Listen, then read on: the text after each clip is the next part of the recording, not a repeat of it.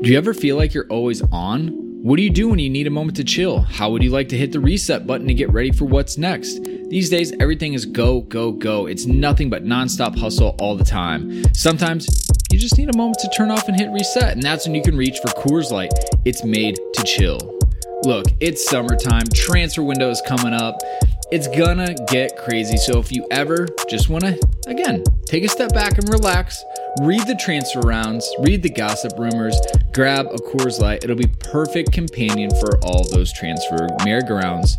There's only one beer out there that's literally made to chill, and that's Coors Light. The mountains on the bottles and cans even turn blue when the beer is cold. That way you always know when it's time to chill. When you need to hit reset, just open a Coors Light. It's mountain cold refreshment made to chill. Now that it's finally hot in Minnesota, I'm going to be looking for an easy beer to drink, and Coors Light is perfect for that. It's lagered, it's cold filtered, and it's cold packaged. It's, again, made to chill. It's crisp and refreshing as the Colorado Rockies. Perfect for a moment to unwind. And so when you want to hit reset, reach for the beer that's made to chill. Get Coors Light in the new look delivered straight to your door with Drizzly or Instacart. Coors Brewing Company, Golden, Colorado. And, as always, celebrate. All right, so you're listening to this podcast right now, London is Blue, and guess what? We host our podcast on Anchor.fm. That's right. If you're looking to host your own podcast, this is the easiest free way to get started. This got a content creation tool, allows you to record and the podcast right from a phone. That's right, don't even need a computer, but you can do it there too. They'll also help you distribute it, which is probably the most challenging part. You don't want to have to mess with that. They got you covered. You can get it right on a Spotify and Apple Podcasts, as well as any other place podcasts are found. And you know what? You can monetize it too. Make a little cash for sharing your great content with the world. It's everything you need to make a podcast all in one individual place. So you know what? Head over to your app store, download the Anchor app, or head to anchor.fm to get started if you're ready to launch your podcast and make it happen.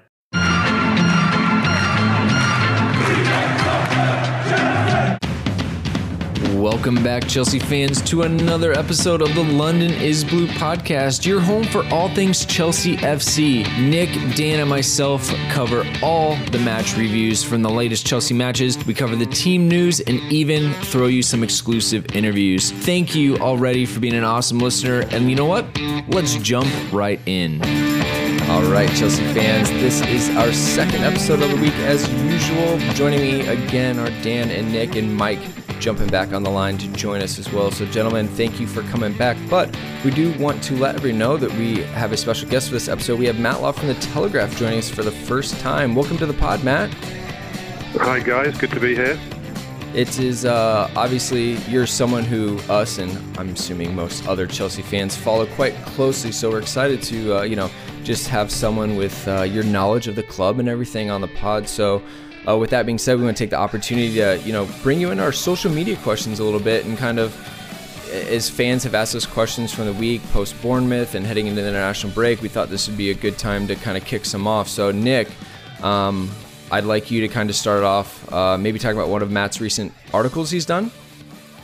That's right. We, there's been a lot of discussion on this pod about Gary Cahill over the years. We've had a lot of social media interaction on this particular player.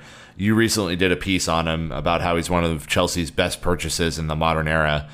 Why do you think the narrative has shifted around this player so regularly, even though he's won everything there is to win? It's one of the things that I can't quite get to grips with, not being a Chelsea supporter. Obviously, I follow the club extremely closely. I have an affinity to them, but I'm not an actual supporter. And the one thing I've always struggled with Chelsea in the last few years is the split of opinion on Gary Cahill. It's always really surprised me. I just would have assumed from an outside perspective that he would be club legend, might be a bit strong, but certainly a sort of hero figure, given what he's achieved with the club, given his attitude, given his leadership skills. And yet I always find there's, certainly on social media, there's a massive split. And it's really 50-50 between those who seem to agree with me, and I see him very much as being pound for pound at £7 million, and with what he's won, one of the best purchases of the modern era. Not necessarily one of the best players, but one of the best purchases.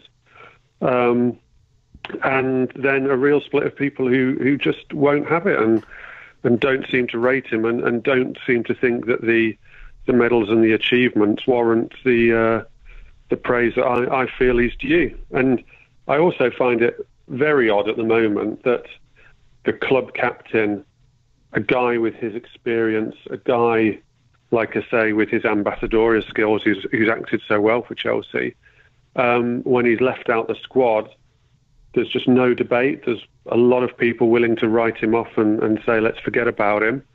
I'm not even necessarily saying he should be in the team, but I just find, as an outsider, the attitude towards him a little bit strange. So, Matt, I would kind of be interested, since Gary came in £7 million, Azpilicueta comes in £7 million.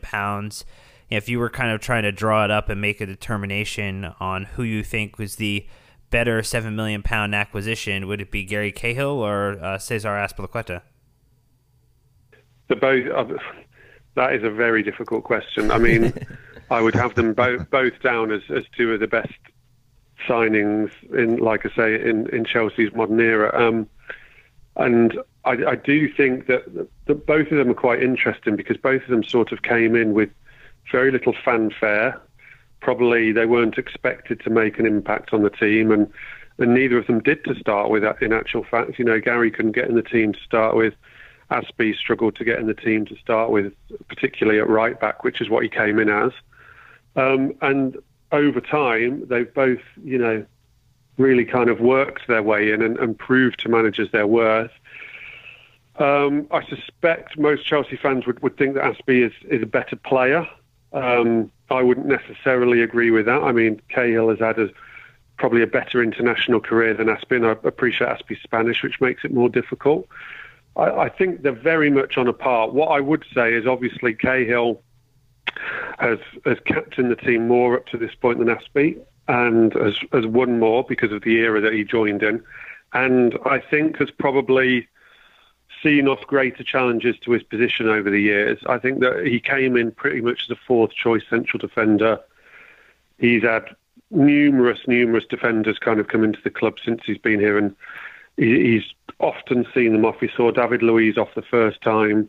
So I think at the moment, for me, Cahill would be above Aspie, but that's not to say that Aspie wouldn't move ahead of Cahill in the coming years. But I mean, wow, it's a nice debate to have, isn't it, about which one's been the better signing, because they've been unbelievably good value. And I always think it's interesting when people who don't look at Chelsea closely will sort of lazily accuse them of buying success and sort of, the petro millions and all this that Wenger used to moan about. And that really can overlook some of the good value signings. And there's a lot there. I mean, not all at 7 million, but those two are a great example of it's not just spending vast amounts of money. It's wise signings as well. I think that brings up a really good transitionary topic to that of Ruben Loftus-Cheek. And I know that you put together a piece recently on Sarri's comments on Ruben and the work maybe technically that he needs to continue to do to improve. But he also is potentially considering a January move if he doesn't really get the opportunities for playing time that he would like, as someone who's now started for England in the world, has had a chance to play for England in the World Cup. What do you see for his future in the club? Are you kind of concerned, or do you believe that there's a path forward for him?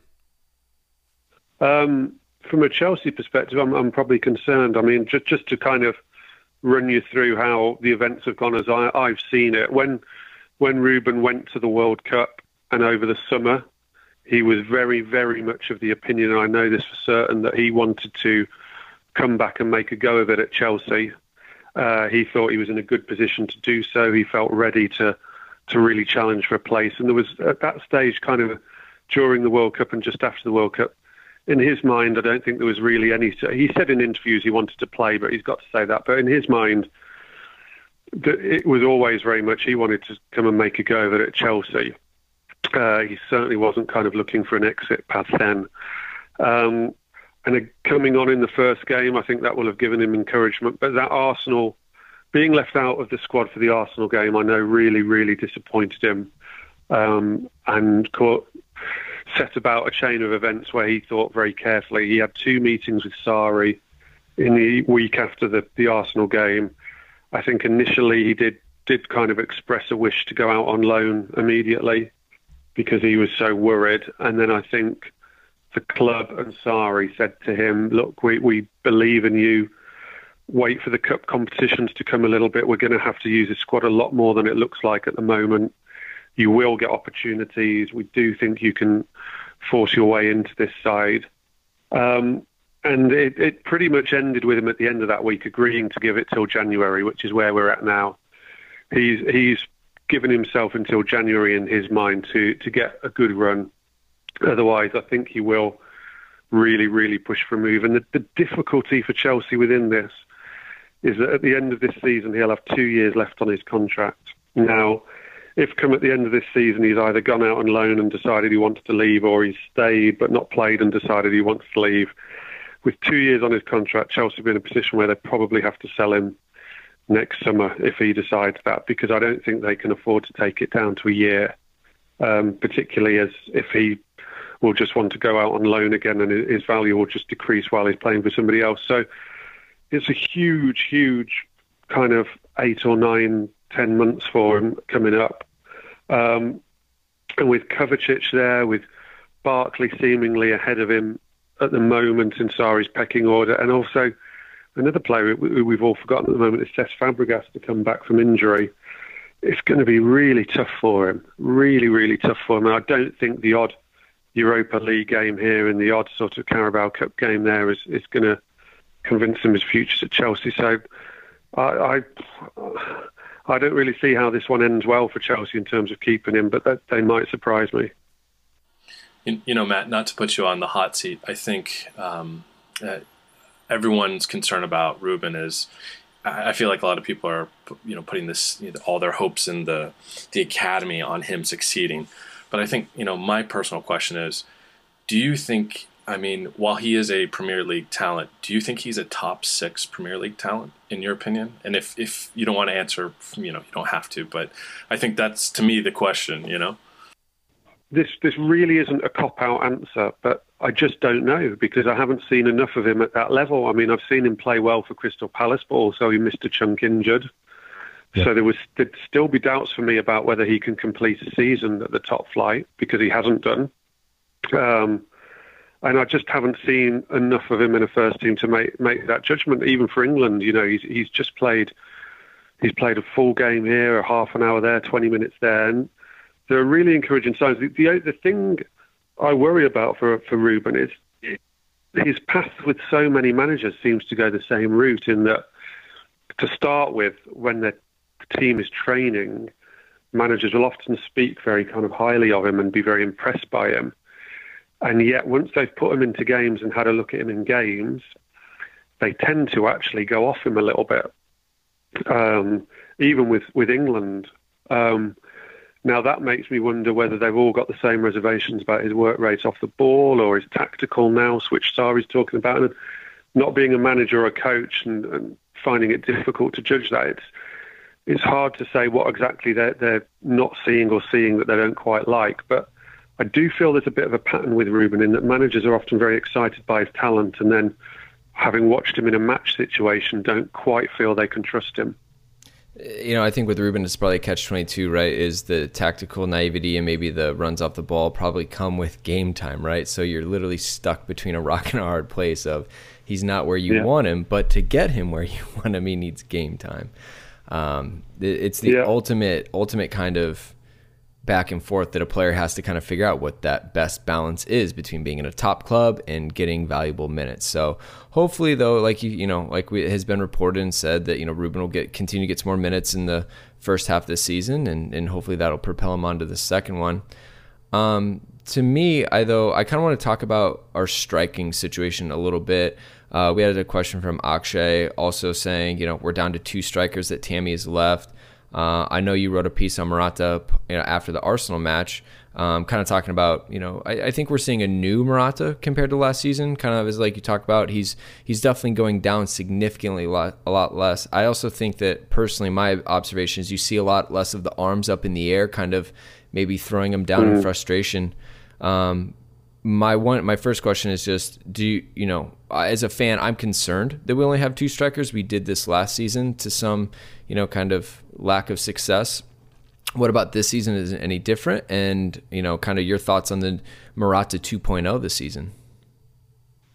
Yeah, I mean, I'll deal with Morata first, if you don't mind.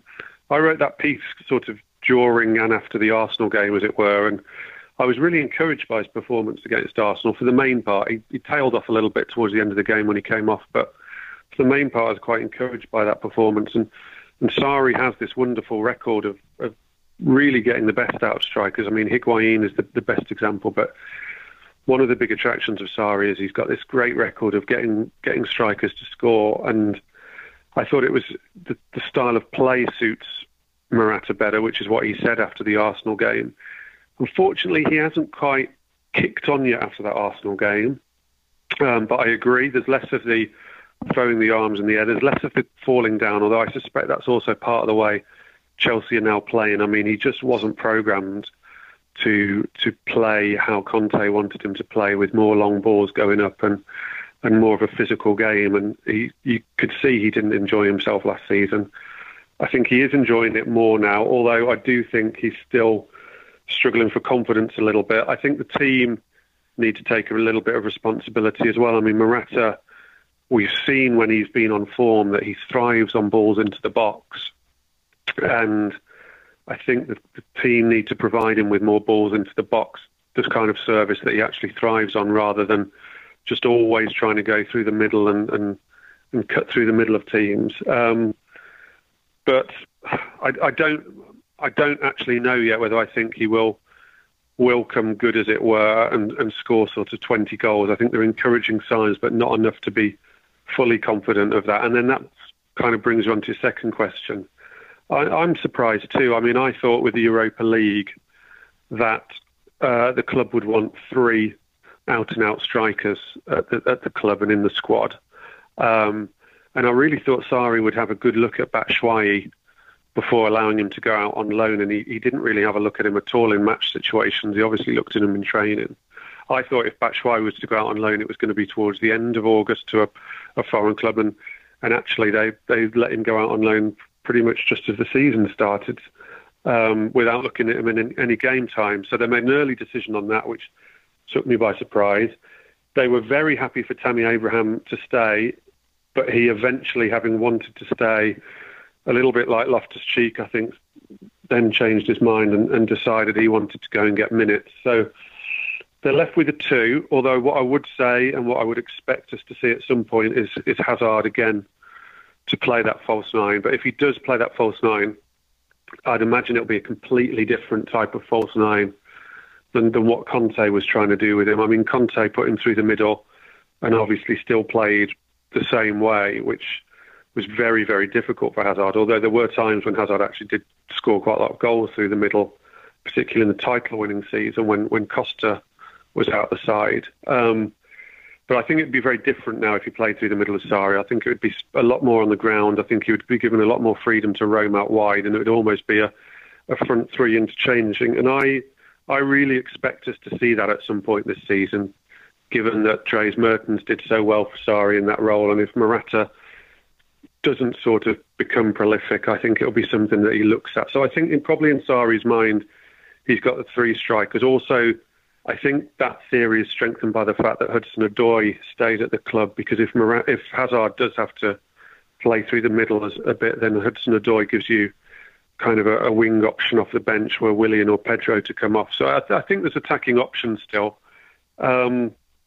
Whether there's a bit of a weakness there, probably, because I don't think they probably know exactly how that's all going to pan out at the moment and who's going to be the first choice. I don't think Giroud quite fits Sarri's style, although he obviously likes him as an option off the bench to help the team get through games and hold up the ball. But I was surprised. I thought we'd go into the season with 3 out-and-out strikers with the Europa League and the amount of games they're going to play. So, Matt, speaking of the false 9, so you really think that we'll go with Eden over maybe a Pedro? I think that's where a lot of people have been chatting about recently. I can see why. I mean, Pedro's sort of reborn under Sarri, and he's really thriving with his style, and maybe he's more comparable to Dries Mertens than Hazard is. What I think we will see is the three of them as a front three at some stage with a lot of movement. And, it may not be that one particularly stays through the middle and that they just interchange. But I do expect us to see that at the moment. But it's a good point. It could easily be Pedro that has more of the kind of Dries Mertens role than Hazard, because he's flourished under Sarri so far, and he's obviously getting into more goal-scoring positions, judging by his goal-scoring form at the moment. Okay, so speaking about different styles of football, do you have any updates on whether as far as the technical director or director of football? I don't have any specific updates. All I know is that once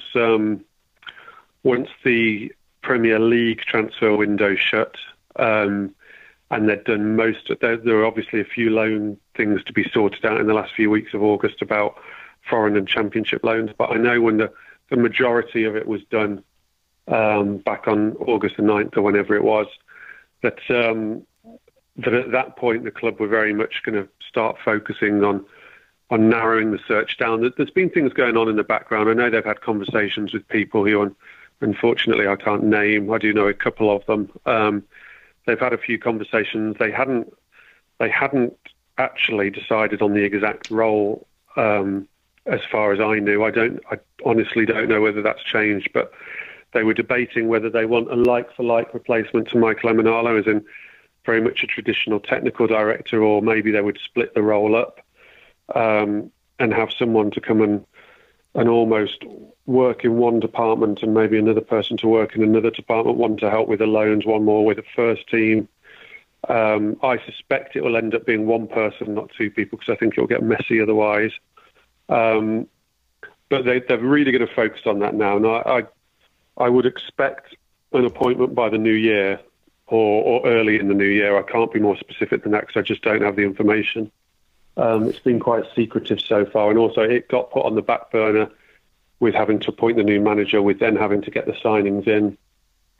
Obviously, as I think most people know, Marina Granovskaya has pretty much taken all on the responsibility of everything, and she's also responsible for this appointment. So I think she's had to put it on the back burner. But that, along with trying to do a couple of contracts, I think will be their main priority off the pitch now.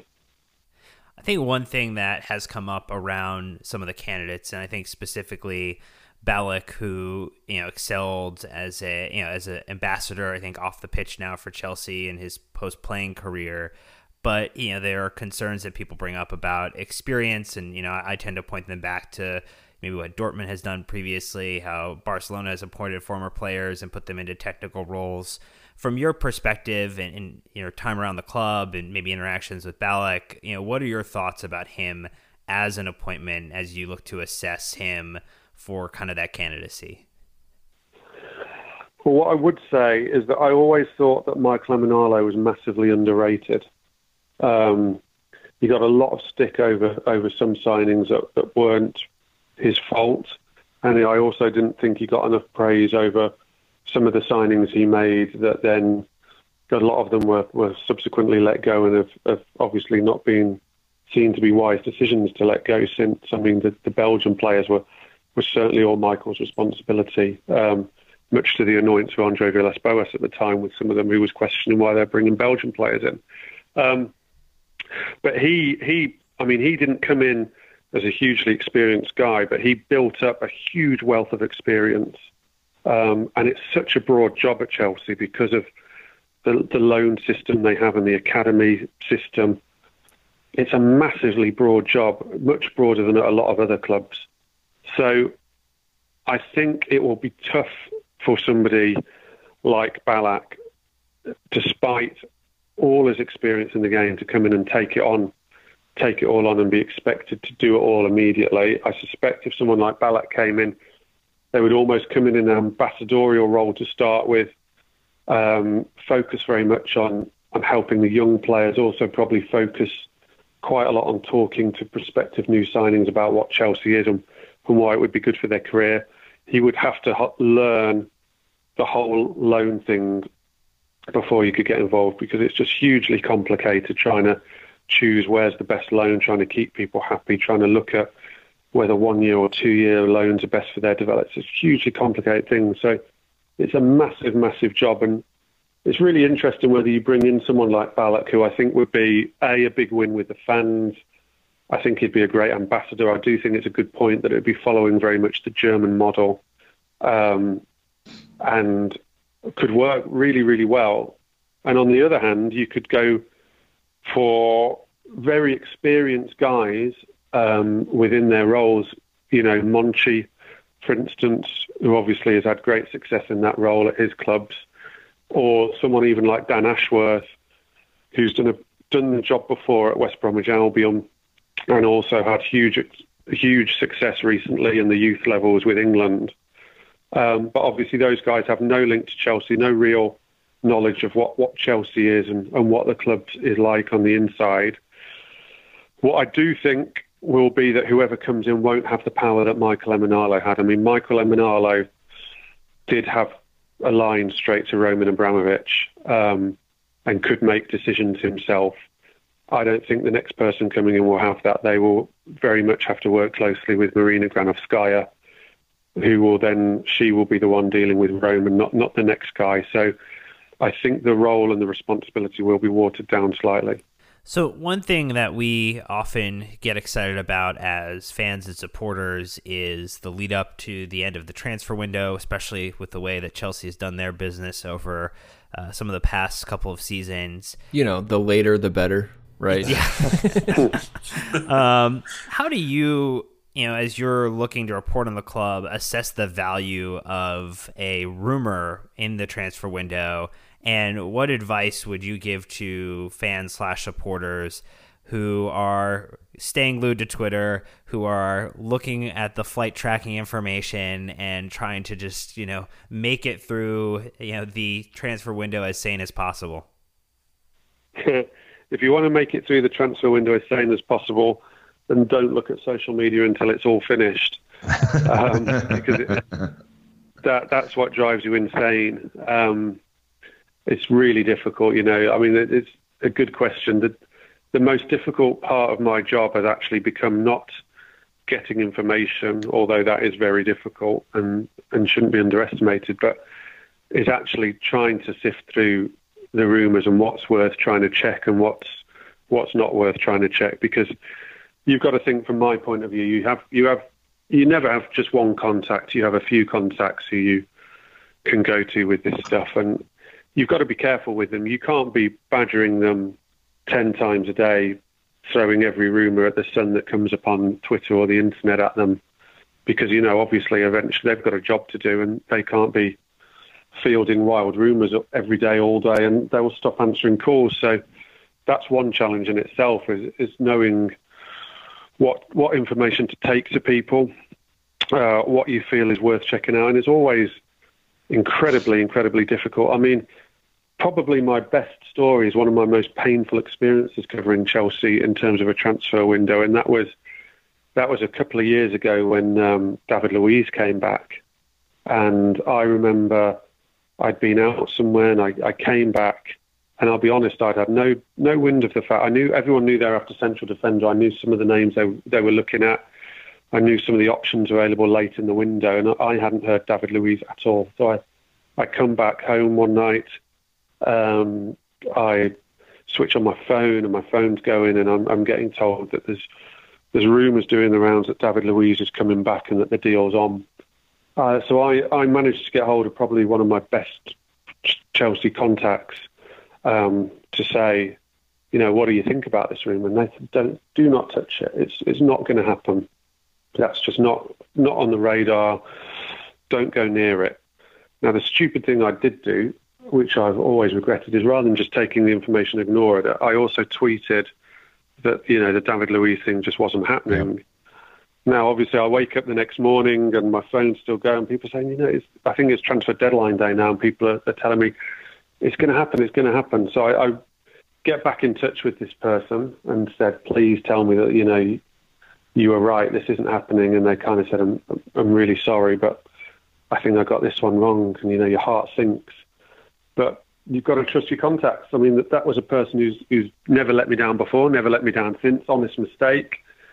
They weren't privy to the information, so therefore, from checking it from them, I wasn't privy to the information. So it's a real minefield. It's so difficult.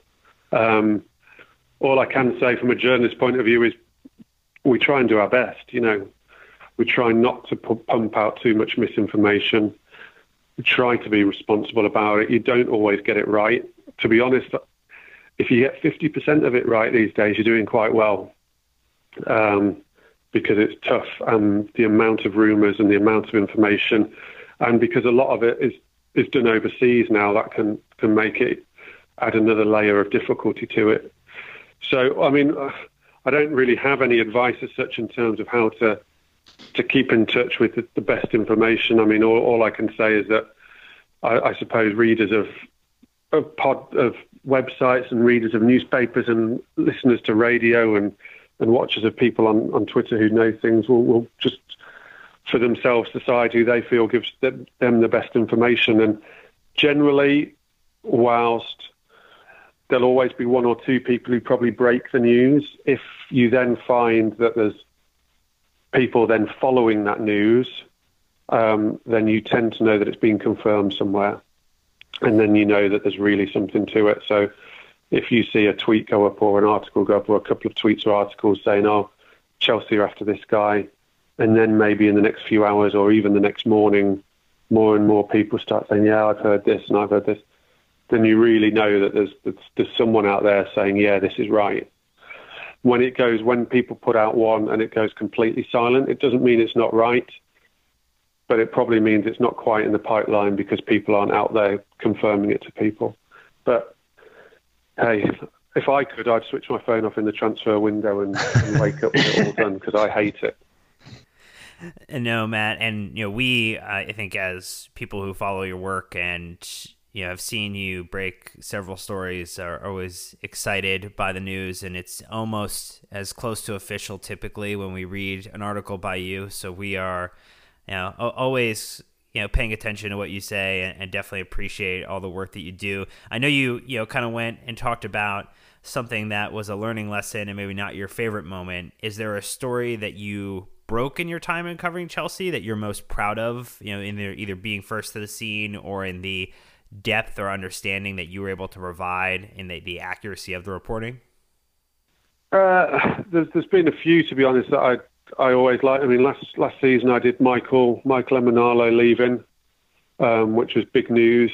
I think, people will probably always tell me, oh, you didn't break this story, because they'll claim they read it elsewhere. But ones I feel I did well on was Morata coming in. I felt that I got that early. I got the detail of that quite early. Pedro, that summer, Pedro came from nowhere. I mean, Pedro was going to Man United. I remember being up quite late and receiving a call out the blue. Me not heard any rumours on it particularly or chasing it, and got a call out the blue from a contact who did me a good turn and pretty much said, Pedro's signing, and that really came as a shock because everyone thought he was United. The more surprising they are, the better. Sometimes you do ones where, people are onto them. People, the Barkley was a running saga. I got it in the end, but everyone knew that Chelsea were after Barkley. The more surprising they are, the more gratification they give you as a writer. But I mean, they're all good. They're all good. Just a quick segue, Matt, from kind of the Gary Cahill bit earlier to another player who I think has divided a lot of Chelsea fans, and that's Marcos Alonso. A guy who is clearly, up there in skilled talent for offensive reasons. I think kind of splits the fan base defensively.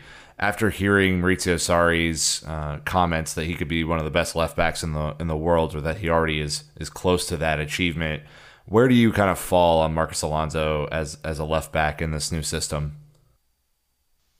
Yeah, he's. I think he sums up where Chelsea are at the moment actually really well, Marcos Alonso, because he's unbelievable going forwards. I mean, his assists and goals and winning penalties, and he can look like he's playing as a forward. I mean, I saw Hazard said after the Bournemouth game that he sees Marcos Alonso running past him quite a lot and thinking kind of what you're doing. But he's so effective. I mean, he's such a weapon for them, and he's very intelligent at knowing where to run in attacking positions. I mean, he doesn't just go headless, kind of flying down the wing or anything. He cuts inside a lot, and he knows how to pick up space, and he knows how to arrive in the box and arrive onto the end of crosses very well. But the reason I say I think he sums them up very well is because they don't quite have a balance either yet, which is what they need to find, because for as brilliant as he is going forward, and I think he is brilliant at it, they are definitely vulnerable down his side defensively. And I don't think they've really played against a team yet who've been able to fully take advantage. And I fear when they play against a Liverpool or a Manchester City, possibly even, well, certainly a Tottenham, possibly a United, maybe not so much, is that they will take advantage of that.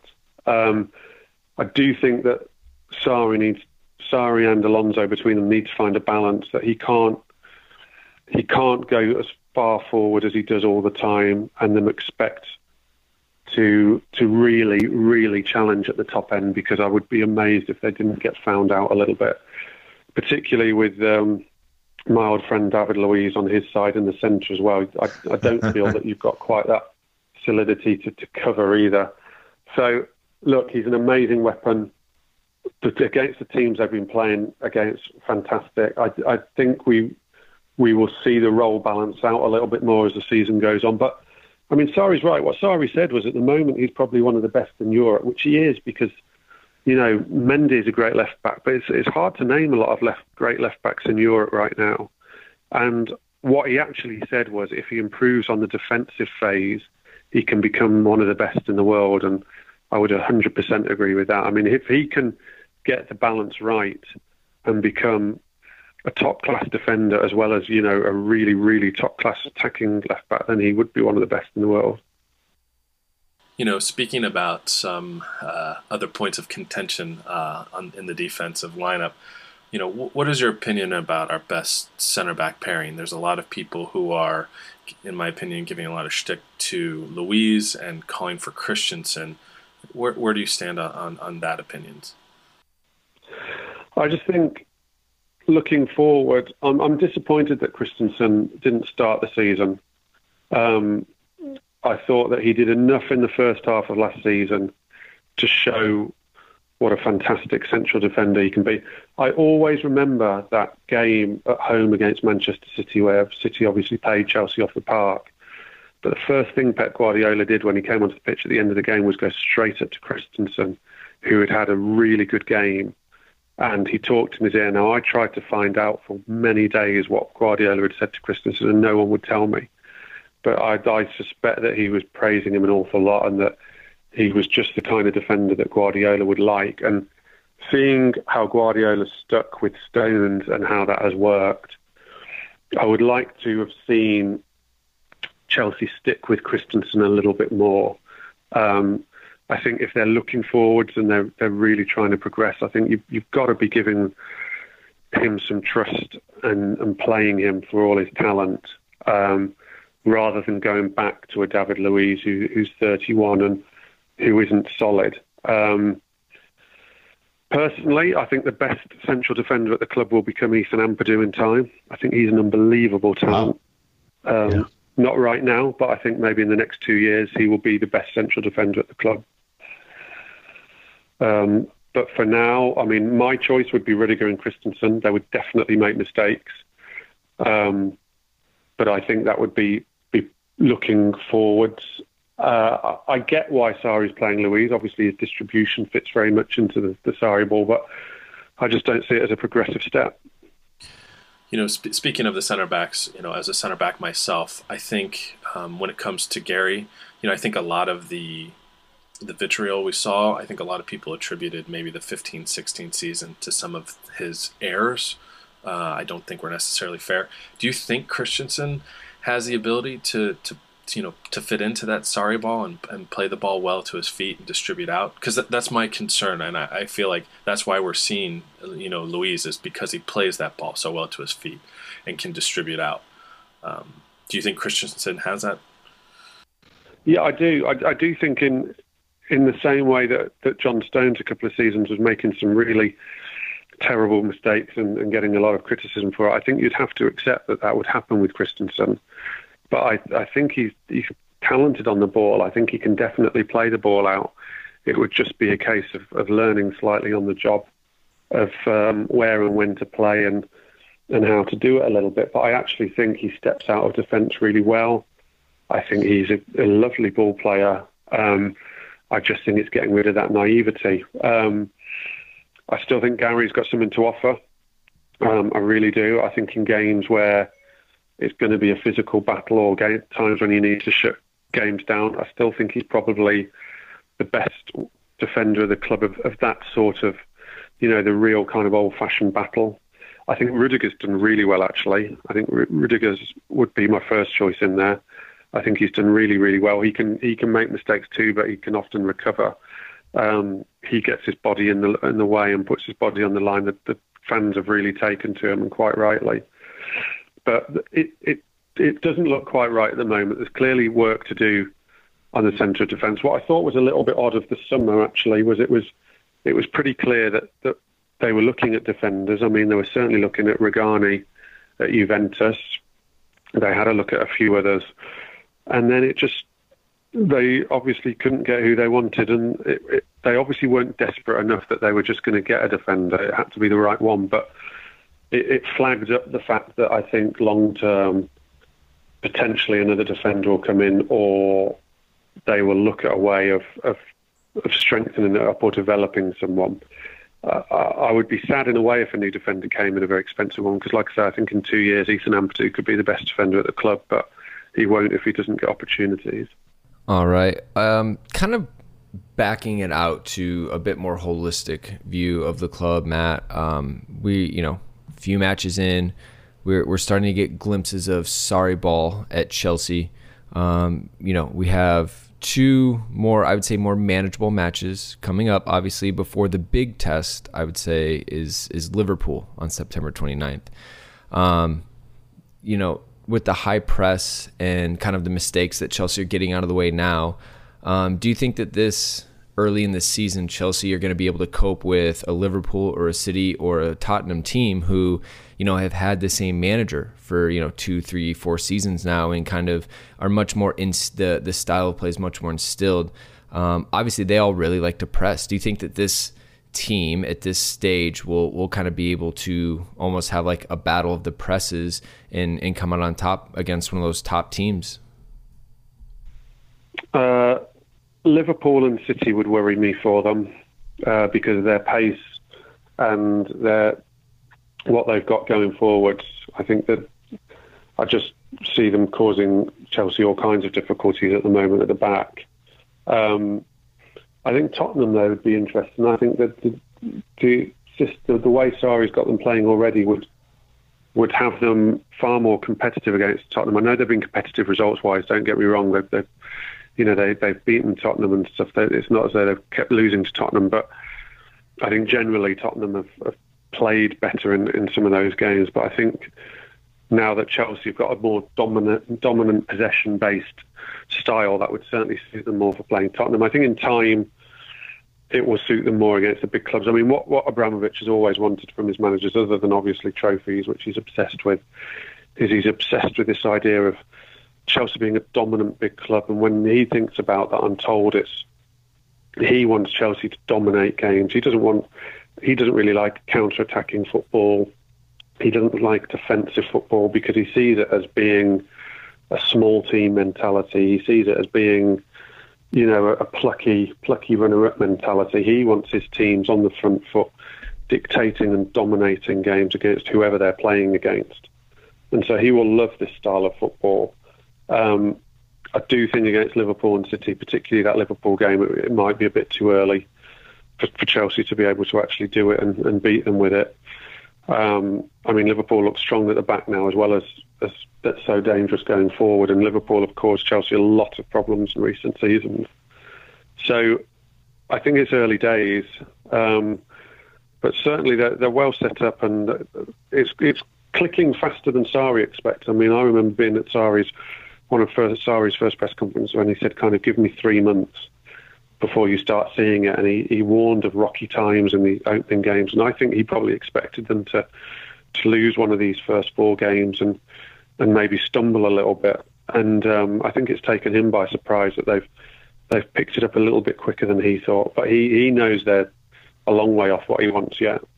Yeah, he keeps talking about the speed at which we play, not just the high possession, but he wants it to go faster and faster, which, look, I think the Chelsea fans are really excited to kind of see this team play at an even faster level and more attacking because, as you said, the counterattack has kind of been where the club's been at recently, but that's not really, always the best from a fan's perspective. So anyways, Dan, you had one.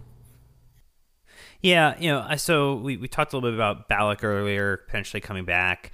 We did get to see, one Chelsea great hero legend come back in Zola, returning to the team, now working as an assistant to Maurizio Sarri. How have you seen that appointment? And how we also kind of observed is maybe with the way that the conversations are happening between the two in the dugout that. Zola could be potentially having a pretty significant, maybe opportunity to influence those key substitutions. It seems like they're talking at the right moment, at the right time. The substitution happens. What do you understand about their working relationship so far? Yeah, I mean, they had a relationship before, so they've been close before. So it's not a new relationship as such. It's a new sort of working relationship. It's not a new relationship. It's funny, actually, because I was joking to someone at the game that Sarri was in the ear of the 4th official at one point against Bournemouth, and he's far too nice a guy to have that job. They need a real Rui Faria kind of Rottweiler type to be going at the 4th official. Too nice for that role. No, I mean, it's interesting. I interviewed Ross Barkley a couple of weeks ago, and Ross was telling me that Zola's the one who's staying behind with him after training and doing a lot of finishing work and a lot of technical work.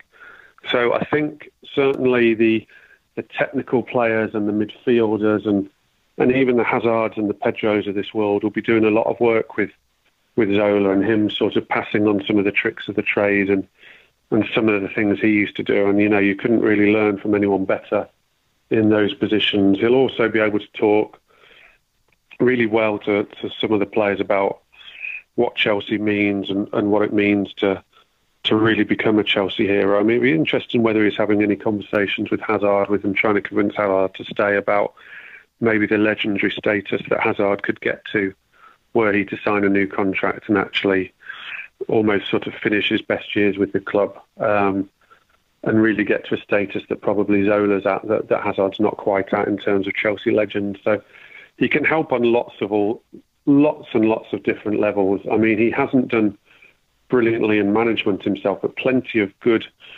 very, very good number 2s and first team coaches are actually terrible managers because they can't quite do the leadership, but they can do the teaching and the coaching and the almost caressing by kind of putting an arm around a player. So I think that'll be Zola's role. I mean, he'll be keeping everyone happy, keeping everyone upbeat. And I don't mean just players, I mean the whole staff. It's such a lovely guy and such a positive guy. One of the problems of the Conte reign became what an unhappy place it was last season at Cobham, and that just, again, wasn't the players, it was the whole staff. There was a cloud over the place. And it's a wise appointment because as much as anything, he's lifted that cloud. And for me, it can only be positive. It can only be positive. So final question, Matt, and again, we really appreciate the time today. I think a lot of Chelsea fans are interested in the atmosphere around the club and can, kind of notice a tangible difference with Maurizio Sarri coming in. We got a question from one of our listeners asking, do you think that Maurizio, even though he's on a 3-year deal, will be able to bring stability to Chelsea? Is there any sort of, I know that's a loaded question with a lot of different potential answers, but do you get a sense that things are different this time around? No. Short answer, no. I love it. There'll just never be stability at Chelsea with the way they're set up. It's not set up for stability, and it's part of what they feel brings about results. The instability, if you like, brings out the best in people, keeps people on their toes, keeps people believing that they have to overachieve and overperform to remain in their roles and remain in their positions. So that instability is what Chelsea have been about since Roman Abramovich has been the owner, and it's what they feed off, and it's what they'll continue to feed off. I mean, one of the best signs of the fact that not even Sarri particularly thinks there'll be a lot of stability is that when he was asked about his smoking recently, he said, well, he's going to look to quit for 1 or 2 years and then he'll start again. The inference being in 1 or 2 years, he won't be at Chelsea in a country where he can't smoke where he wants. So it was a joke, it wasn't a serious sort of... But these guys who come in know exactly what the club's about. I mean, they've been through it lots of times. I don't think there's stability particularly at any Premier League club anymore. I mean, even Manchester City, at some point, Pep Guardiola's not going to stay at Manchester City for 10 years because he's not that kind of coach.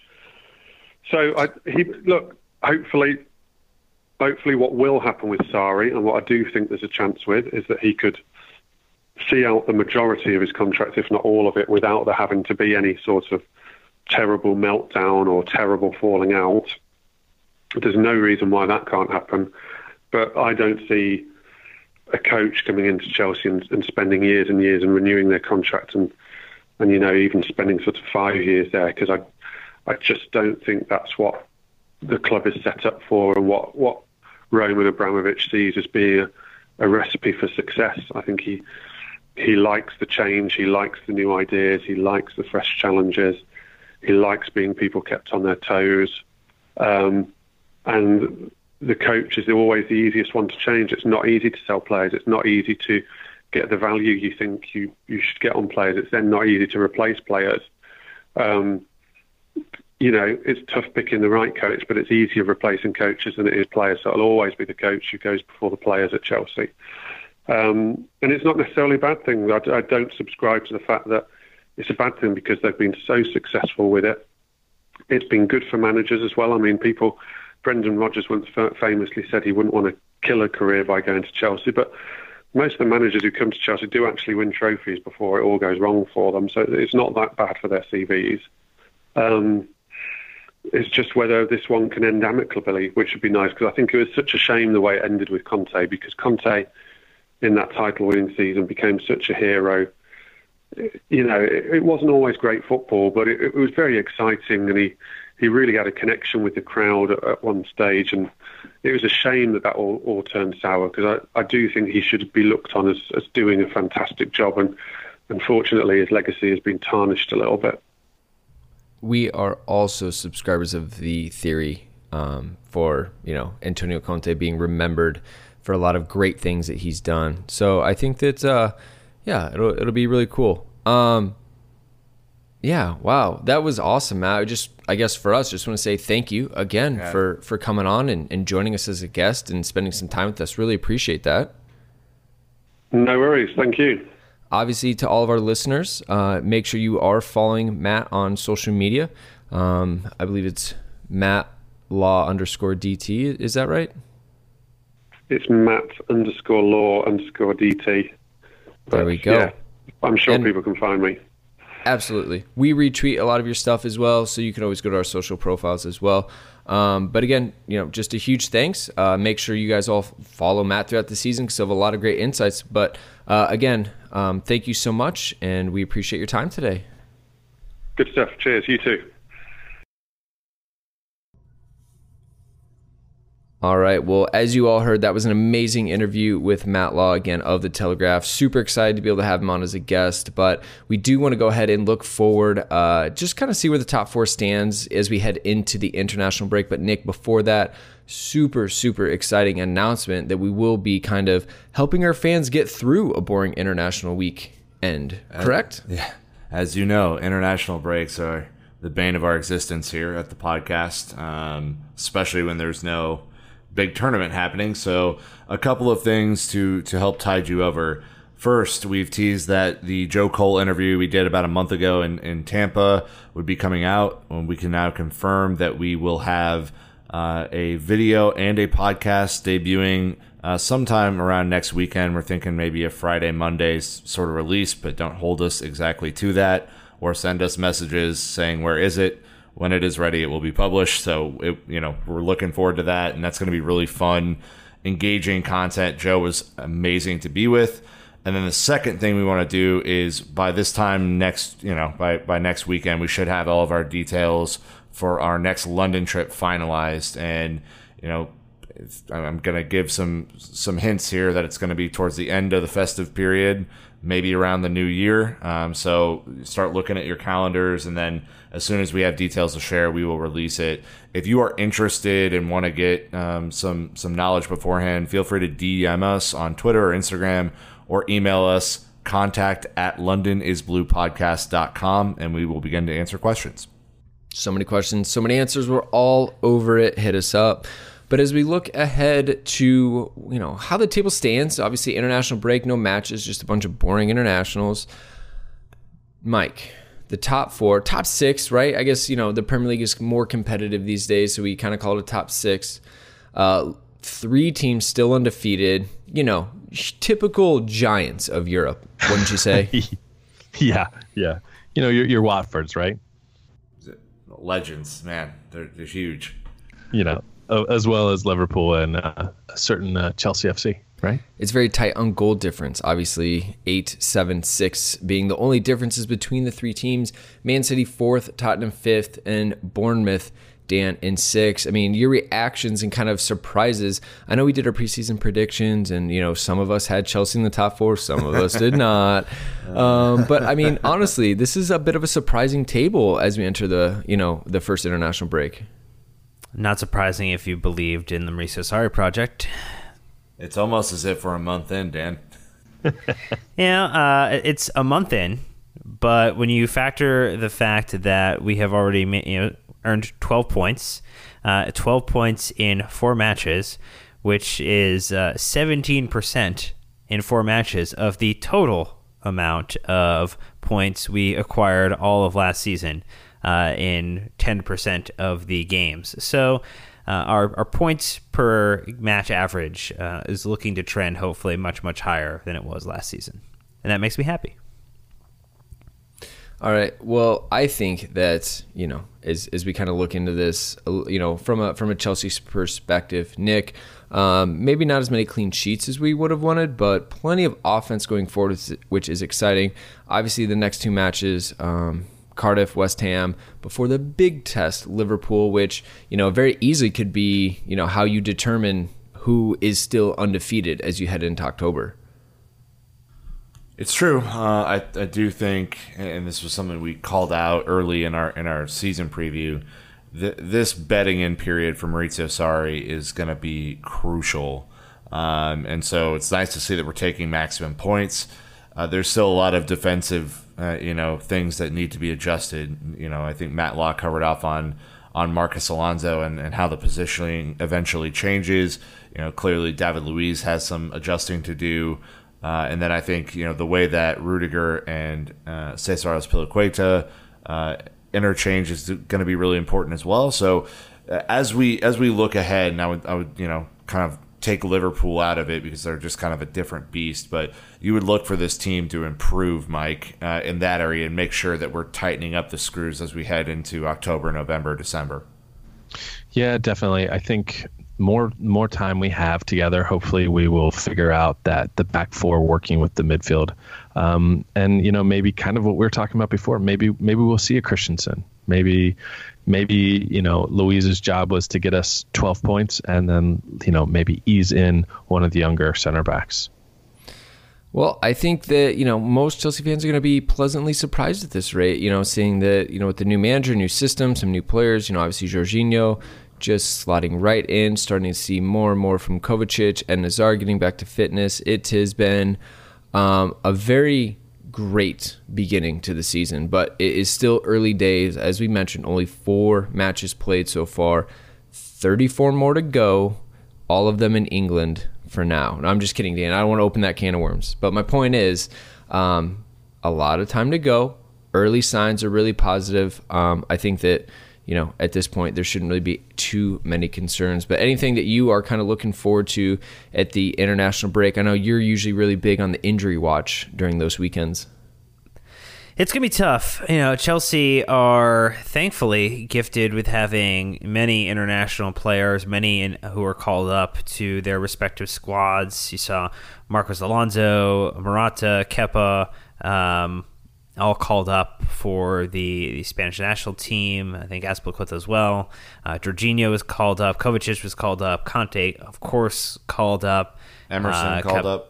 Emerson called up. Caballero called up. Willian called up. Hazard called up. I mean, you basically, I think Sarri made the point that you've got 6 or 7 first-team players like Rob Green who just didn't get the call-up request. So unbelievable. There's going to be some. It's really hard to play 5-a-side when there's not even enough to field 2 sides. So I will just make sure and say a prayer that Roberto Martinez does not somehow injure Eden Hazard again through training procedures. Yeah, absolutely. Well, I think that will pretty much wrap up this episode. I hope that, it is everything you wanted heading into the international break. Obviously, having Matt Law on was a huge bonus, even for us. So, again, hope you all enjoyed it. But, guys, as we wrap up this episode and obviously into a little bit of break, we will do some final thoughts and let you guys kind of leave the listeners with a little something until we come back the following week. So, Nick, any big plans for your international break or anything you'd like to leave the listeners with? No, I think I would just like to quickly talk about Kovacic, which we'll touch on in part 1 if you haven't listened to that yet. But we mentioned where the goals are going to come from midfield, and I think this is an area that you start to see a little bit of a glimpse that he's kind of moving in that direction to be maybe a goal scorer for Chelsea. And I think we just got to give him a little bit of time to bed in with the team. He's not 100% match fit yet, but he is putting in, you can see over the last 3 weeks, he's putting in shift after shift after shift, and you would expect that he would continue to improve over time. And I'm just really impressed with his passing ability and his interchange so far. So hopefully, we have a chance for him to continue to improve, and for some of our other more goal-facing options to deliver either passes for him to convert on or vice versa. Awesome. Dan, what about you? I'm just looking forward to getting back to focusing on Chelsea Football Club. It probably was one of the most ill-timed international breaks we could ask for, given this amazing run of form and the fact that you're looking ahead to Cardiff and West Ham as our next 2 Premier League matches before Liverpool kicks off. So the opportunity to potentially win 6 in a row, go into this match against Liverpool undefeated, potentially against Liverpool being undefeated, that's going to be an incredible game. And I'm eagerly looking forward more to the end of September than I am right now, the very beginning moments of it. I mean, that's fair enough. Even Maurizio Sarri said he's just going to spend the international break walking his dog. I mean, Mike, hopefully even you have something more exciting than that. I'll be walking my dog as well, but I'm hoping that some of the supporters, we start focusing on this is a new season and new looks, and I think there's a lot of times where we keep seeing questions of who's better, Pedro or Willian or Barkley or Ruben, and my thought is we have lots of options, and I'm just really excited to see how Sarri is going to outfit the team for any given specific match, and I'm looking for, even with Giroud and Morata. Like at this point, I just kind of makes me happy to see what's going to come out, and I feel like everybody's just going to be doing their best. So that's where I am. I would like to think so as well, But that'll wrap us up. All right, fans, that is going to do it. Again, first international break of the season, always the worst.